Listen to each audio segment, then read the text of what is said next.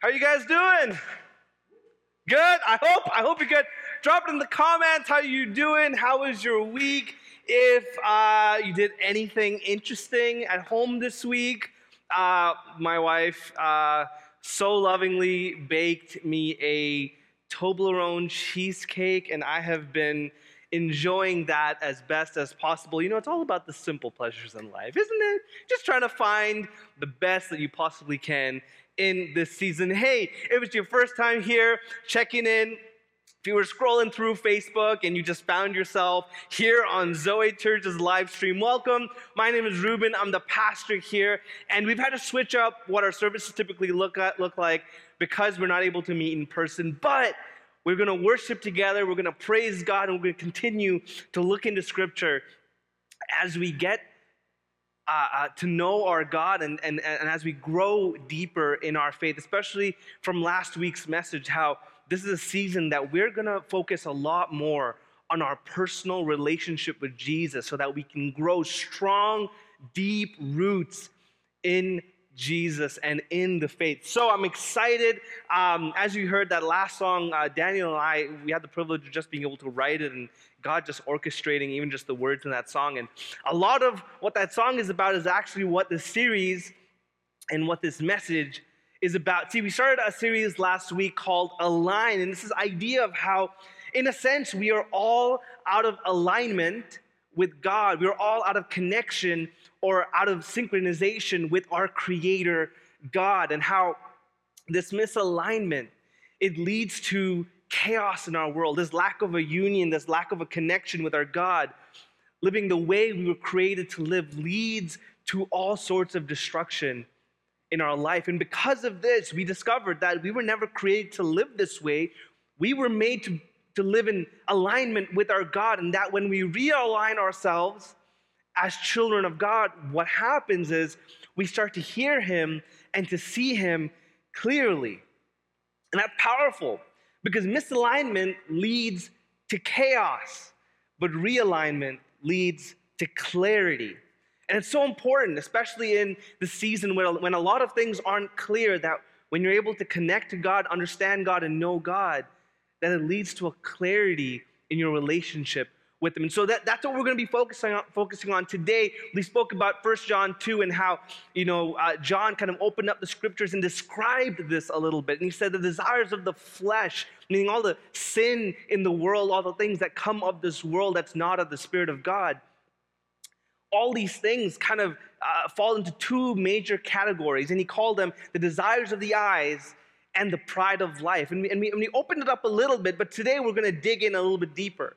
Where the desires of the eyes or our perspective in life, where today it's all greed, I want, and that's not how our perspectives or our godly perspective is supposed to be. And then the latter part, which we're going to be focusing on next week, which is the pride of life, or the things that you love in life or you value in life, and talking about the heart, that asking the question, do you really value God the most? Is God the number one value in your life? And so that's what we're going to be focused on next week. But today, we're going to be talking about our perspectives. We're going to focus on our perspectives as people, because this is true.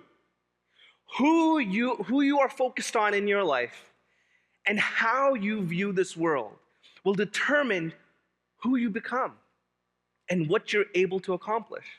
I'm going to say that again because I know you're still kind of adjusting and getting your seats and your pens and your Bibles and all that, because who your lives are focused on and how you view this world will determine who we become and what we're able to achieve.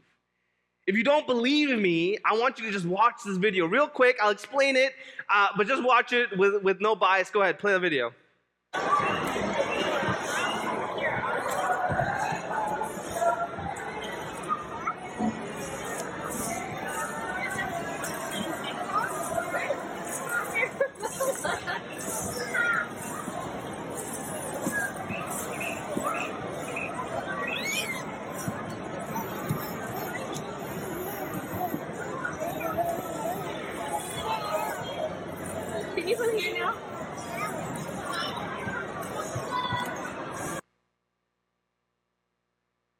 Now, why that video is so funny, if you're not at home chuckling, when I watch this video, I laugh every single time because my child walks fine.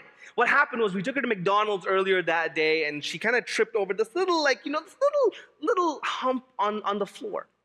And so she thinks every single time there's a little something, like a little bit of an elevation on the floor, in her mind, her past experience has now impacted her current perspective. So every single time she sees that, instead of walking like she can normally, what she does is she drops on all fours, crawls over it, and gets back up and starts walking like a regular person. What's really funny is this is what my child actually can do. Go ahead, play the next video.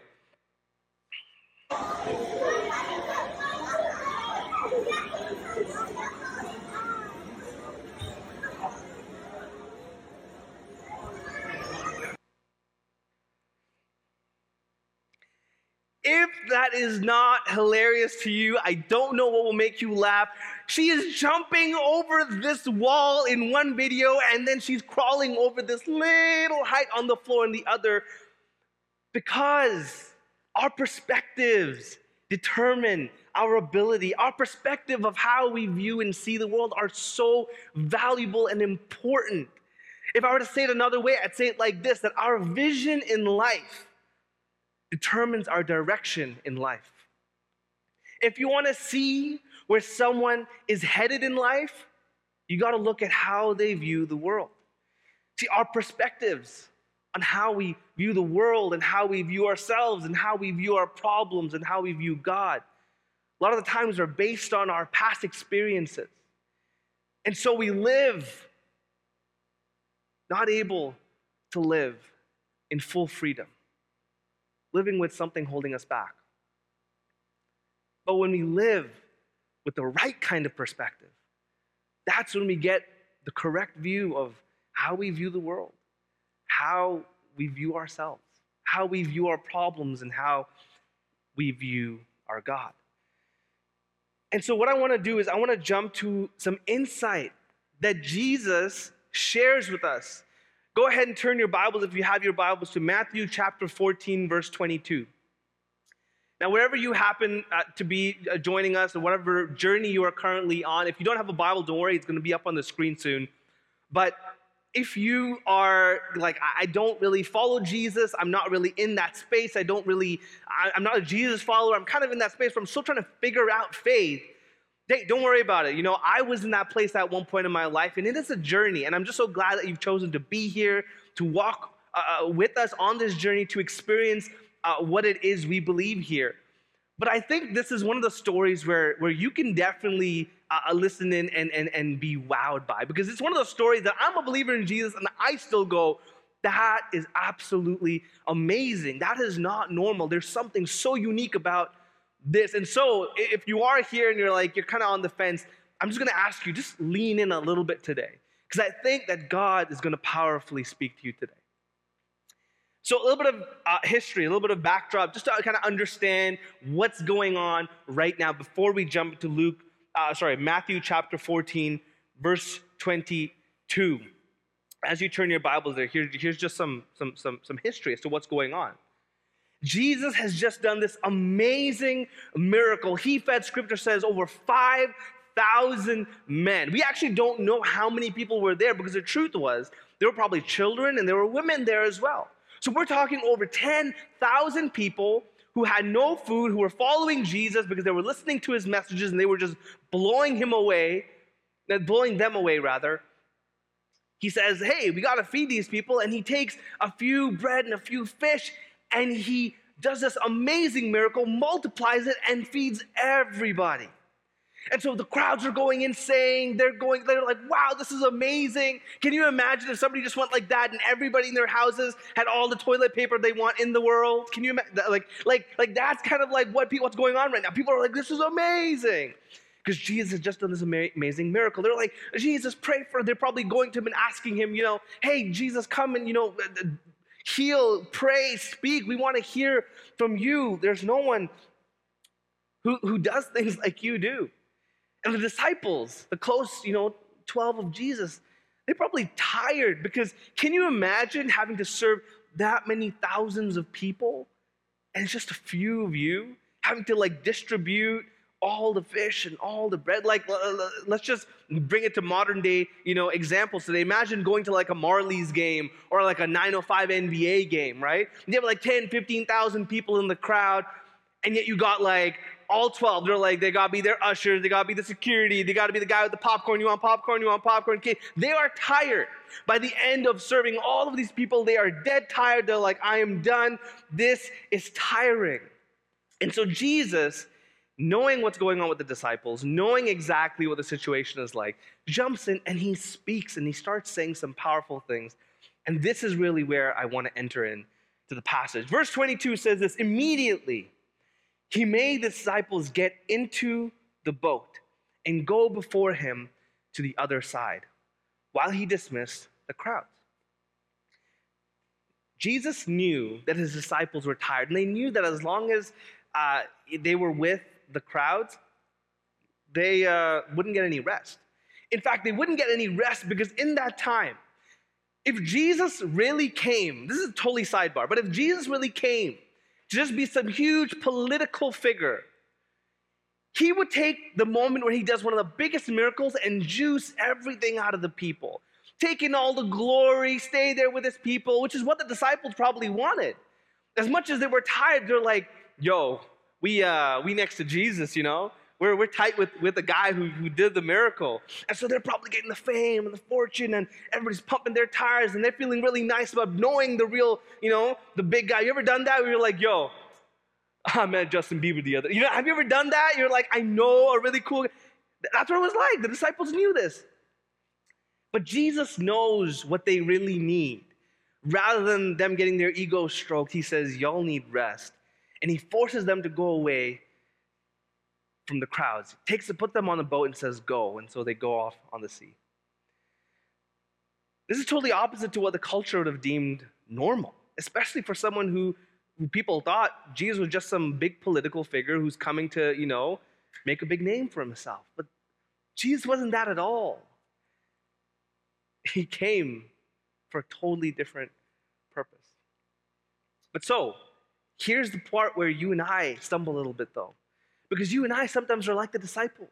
And like the culture, 2,000 years later, some things just haven't changed.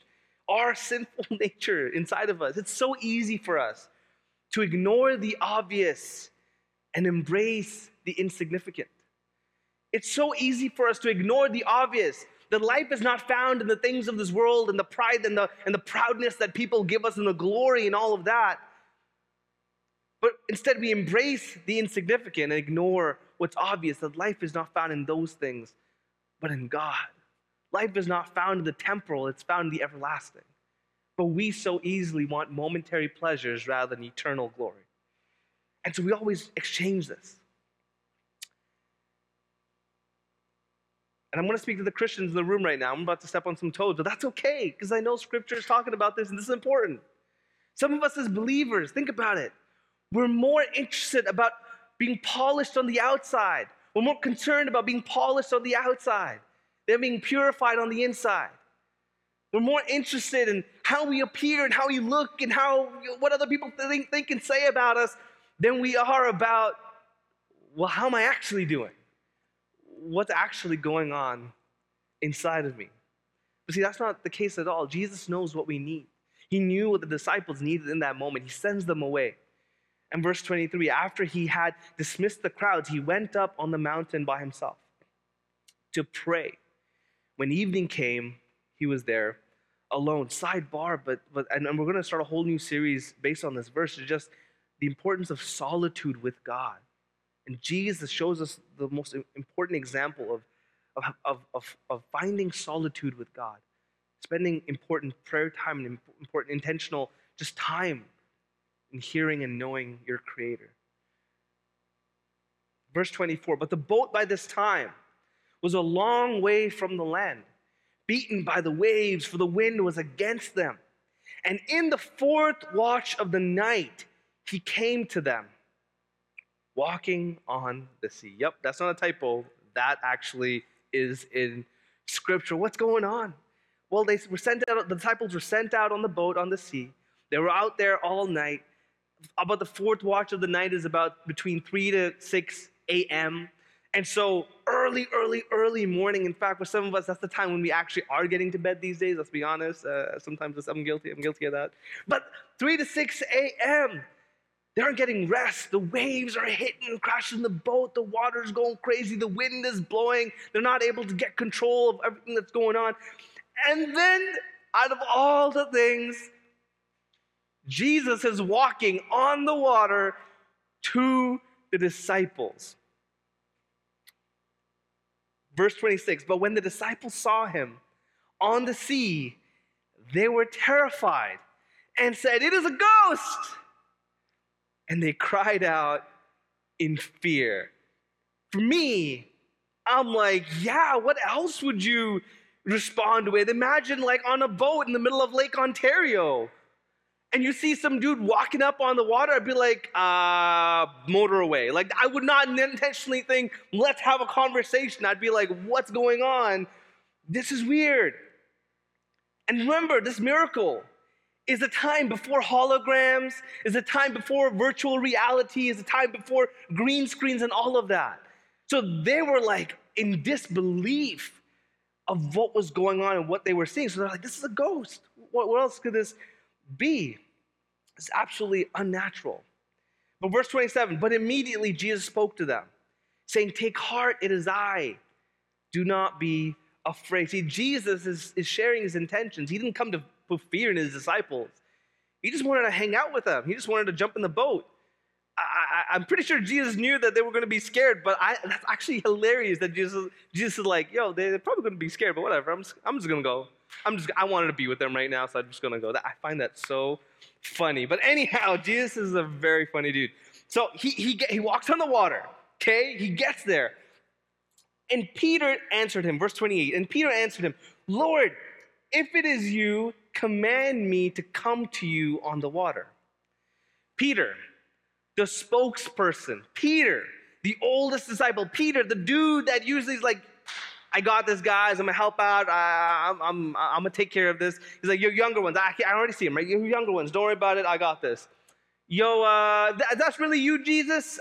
Tell me to come out into the water. At which I read this and I go, Peter, you're amazing. That is absolute. What faith you have, Peter, right on. And the same sentence, I think, what were you thinking? What if he says come? What if he says sure? You're gonna call him? Like, what do you do? Like, I'm thinking, Peter, what are you saying? And then verse 29, he said come. And so Peter, obviously what happened? So Peter got out of the boat, and don't miss this. He walked on the water and came to Jesus. You know what it says in the Greek? The same thing. People start fighting and they're like, oh, but he didn't. No, the scripture says he walked on the water. Don't miss this. Jesus just commanded not just himself to walk on water, but another man at the power of his word, and another human being walked on water. We move past this so easily, but there's such power when Jesus speaks. I mean, can you imagine what the other disciples are thinking at this point? They're like, I know I would. I'm like, yo, Peter's going out. Somebody get the life jacket. He going to drown. This is he's hallucinating. Peter. And then immediately he gets out of the boat. He starts walking on water. I would be the first one to go second. Absolutely, I would. Because I'm like, I want it too, Jesus. I want to jump on. I want the newest, latest thing. I want to walk on. That's so cool. Jesus, me next, me that. That would be me. And I can't imagine what the disciples were saying at that point. But Peter is walking on water. He was doing the impossible because he was focused on Jesus. And he was like, I'm going to come. But here is where everything changes, and this is where I want us to spend most of our time today. Verse 30, but when Jesus saw the wind, he was afraid. But when he saw the wind, he was afraid. You see, the moment Peter's eyes moved from being fixed on Jesus to being fixed on the waves and the winds crashing down around him, Peter went from doing the impossible, literally, walking on water because of Jesus, to in the next moment, letting fear creep in, letting doubt creep in, letting the thoughts of, oh, those waves gonna get me. Oh, that wind's gonna push me over and I'm gonna fall. And the moment he let that thought creep in, fear crept in, and that's it. He started drowning. See, Peter lost sight of what miracle Jesus just did. Peter, a verse before, seconds before, was walking on water. How many of y'all can put your hands and be like, yup, I did that one the other day? No, you can't. See, this, and I don't want you to miss it, this is how powerful our perspective in life is. That even if God does the greatest of things in our life for us and through us, if we do not continually fix our eyes on Jesus daily, if we do not continually fix our perspectives to be focused on Jesus, even in those things, we're going to forget the amazing things that God has done for us. Because that's what happens to Peter. Where in one moment, he's walking on water, and the next, he's drowning. Out of desperation, he cries out to Jesus. The end of that verse says, and beginning to sink, he cried out, Lord, save me. Lord, save me. In verse 31, it says, Jesus immediately reached out his hand, took a hold of him, saying to him, O you of little faith, why did you doubt? See, herein lies the secret. Herein lies the secret of perspective. Our focus will lead us either to faith or doubt. Our focus, what we're focused on, our vision, our perspective, will either lead us to faith or to doubt. See, Peter's faith in Jesus made him do the impossible earlier, but Peter's doubt made him drown. So here's my question. In your life, who are you focused on? Who is your perspective for life really on? See, when the waves and the winds of life come crashing down all around you, is your focus on how big your God is or how big your problem is? Do you start looking at the waves and the winds and start buckling like Peter? Or do you keep your eyes fixed on Jesus and walk on water? You see, we think that Peter was the only one who kind of went through some of these things, but he wasn't. All throughout Scripture, in fact, almost every story I can think of in Scripture has some element of when those people, when specific people choose to put their faith back in God, when they are focused on God and the things that God has asked them to do, they do things that are absolutely impossible and unnatural to mankind. That overall not only blesses them, but blesses and glorifies God's name and his purpose. Just think about some of the examples in Scripture. We're just writing this sermon, I was just thinking of examples of people that just did the impossible because of who they were focused on. Noah, he was focused on God's mission rather than people's insults. They were screaming at him, "Yo, Noah, you're building an ark. You Noah, what'd you say? A flood's gonna come. He's gonna kill us all. The whole world's gonna die, Noah. Yeah, right, Noah. Get a life, Noah. You guys are cool." Can you imagine the insults? Man's building this huge ark. Never been a flood in all of history. Noah's like, it's gonna come. God said so. But Noah was focused. Noah was focused on God's mission rather than people's voices and their insults. Abraham was focused on God's promise rather than the riches of this world and the safety and the comfort this world offers. You see, Abraham could have easily said, "No, God, you know what? My father's gone. You know what? I know you're telling me to come out into this new land, but I'm from the Ur of the Chaldeans. I'm going to go back. I'm going to chill. You know, that's where I have connections. I have friendships. I have family. I know people who are back there. I'm a lot more richer when I'm with my stuff rather than leaving everything and having to journey this way to this land you say that you'll give me. It's a lot more safe, God. It's a lot more comfortable, God. I'm not going to." But he doesn't.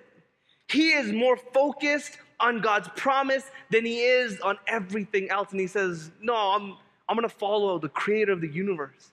I'm going to put my faith in you, God, and I'm going to just focus, and my perspective is going to be what you say. Not what I say, what you say. Not what the people say, but what you say. Think about Joseph. An amazing example is Joseph. Joseph was focused on God's goodness and his sovereignty rather than his current calamity. Because see, right now, Joseph, in his current calamity, the man was the favorite child, went from being the favorite child of a rich household to being the slave of a slave in Egypt. The man goes to being thrown in jail unjustly. And he's sitting in jail, and he could have easily said, "Oh, forget you, God. Look at where you got me, God. Look at all my problems, God. Look at everything around me, God. I want nothing to do with you, God." But he doesn't, and you know how we know that? Because when somebody has a problem, he goes back to the thing that God gave him, his gift to interpret dreams. And he says, "I can do that. I know how to interpret dreams. That was a gift God gave me." And he uses that same gift. And then he goes from the lowest point that he possibly can go, from the jail all the way up to being the person who reigns over all of Egypt. And he says, "Listen, I know that y'all meant it for evil, but God meant it for good." He was focused on God's goodness and sovereignty. When the waves and the winds of your life come crashing down, is your focus on how big your problems are or how big your God is? See, it's this that we have to align back to God, that we would fix our eyes on Jesus. Scripture says that he is the perfecter and the founder of our faith. I love Eugene Peterson's The Message translation on this verse, where he says in Hebrews 12:2, he says, "Keep your eyes on Jesus." And that's my challenge for us today, that our perspective has to be rewired. We have to rewire the way we view the world, the way we view ourselves, the way we view our problems, and the way we view God. We have to rewire all of those things and keep our eyes on Jesus. Can we do that as a church? Can we do that? Whoever's joining, whoever's listening, can we do that as people who choose to follow and love Jesus Christ? That we would keep believing, that we would keep the faith, that we would keep running the race of staying true to Jesus even in our current situations. That we would keep our eyes and our perspectives and our point of views all focused on Jesus, saying, "Jesus, you speak. Jesus, you define. Jesus, you give life, because you are the perfecter and the founder of my faith." 3 quick ways that I'm going to just kind of like spitball so that you can just grab ways that help us do this.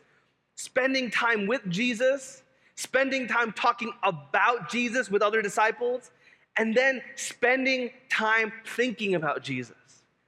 3 areas. 1, do you spend time with him? Do you spend time speaking to him, getting to know him, reading about him in scriptures? Because if you don't, it's going to be really hard to focus on him. You're not going to know who he is and who he says he is and what his heart's about. Do you spend time talking to your friends or your family members who are also believers in Jesus, wrestling over certain passages and scriptures, encouraging one another, continuing to fellowship over phone or FaceTime or Zoom calls or whatever you got to use? Because that's another element that'll help you grow as a community. And then lastly, that you would spend time thinking about Jesus and who he is to you. For me, I know for me, just an example, for me usually it just turns into I'm thinking about how grateful I am. How grateful I am to God for the position that he's put me in, for the place that he's given me, just for the things that I genuinely don't deserve, and yet he's blessed me with it. And for me, it turns from thinking about God and just the element of just meditating over the goodness of God. And then it usually, for me, I love playing my guitar and just singing at home. And so it usually turns into me grabbing my guitar, singing, and my daughter comes and she's like, "I want to sing too, I want to sing too." And so we sing together. And that's usually what it turns into. It turns into worship, which is another element of us being able to focus back on God, to fix our eyes on Jesus. You see, I'm gonna leave you with this, with an analogy, with a word picture, an example from my life. I played football in high school, and I don't know how many of you are football fans. but I'm just going to explain this. It's pretty simple. Most people understand the idea of you got to tackle the guy with the ball, and that's how you end up trying to win the game, because then you score and then you win, right? That was confusing. Don't worry about that. I used to play football in high school, didn't know anything about football.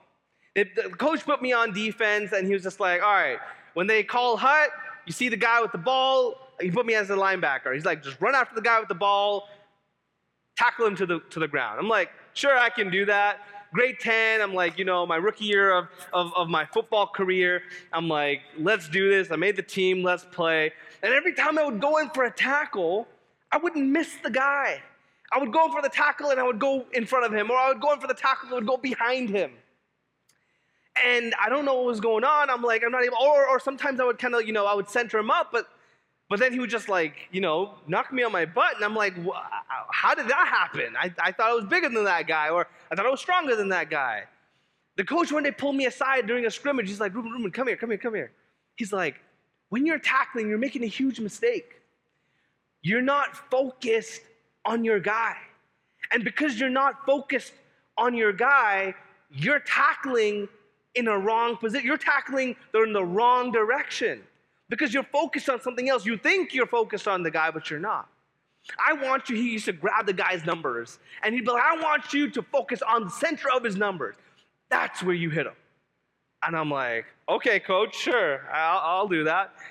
Next play, I kid you not. You don't write this. Next play, sack. Next sack. I mean, and that leads to me winning the defensive MVP in my rookie year. All of that because my coach showed me the secret. He was like, you got to focus before you can get your man. See, this is so applicable to our lives as a whole.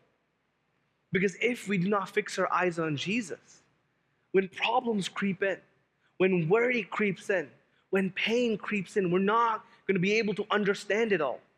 The problems of this world are too much for us, which is why we have a God who we lean on, who we surrender it to, who we say in all things, I'm trusting in you, Jesus. I'm not trusting in my own abilities or my own powers to get over this stuff. But that's the question. Are we focused on Jesus? Because our focus will either lead to our faith in Jesus or our doubt of him.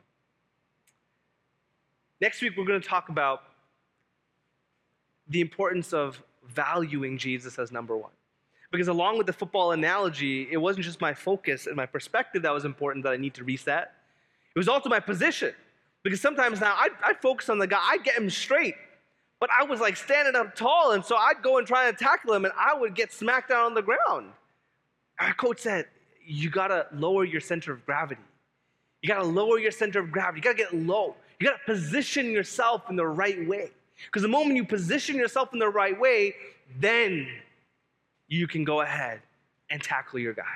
And so next week, we're going to be focused on the things of our heart and what we value and how we need to realign that as well back to God.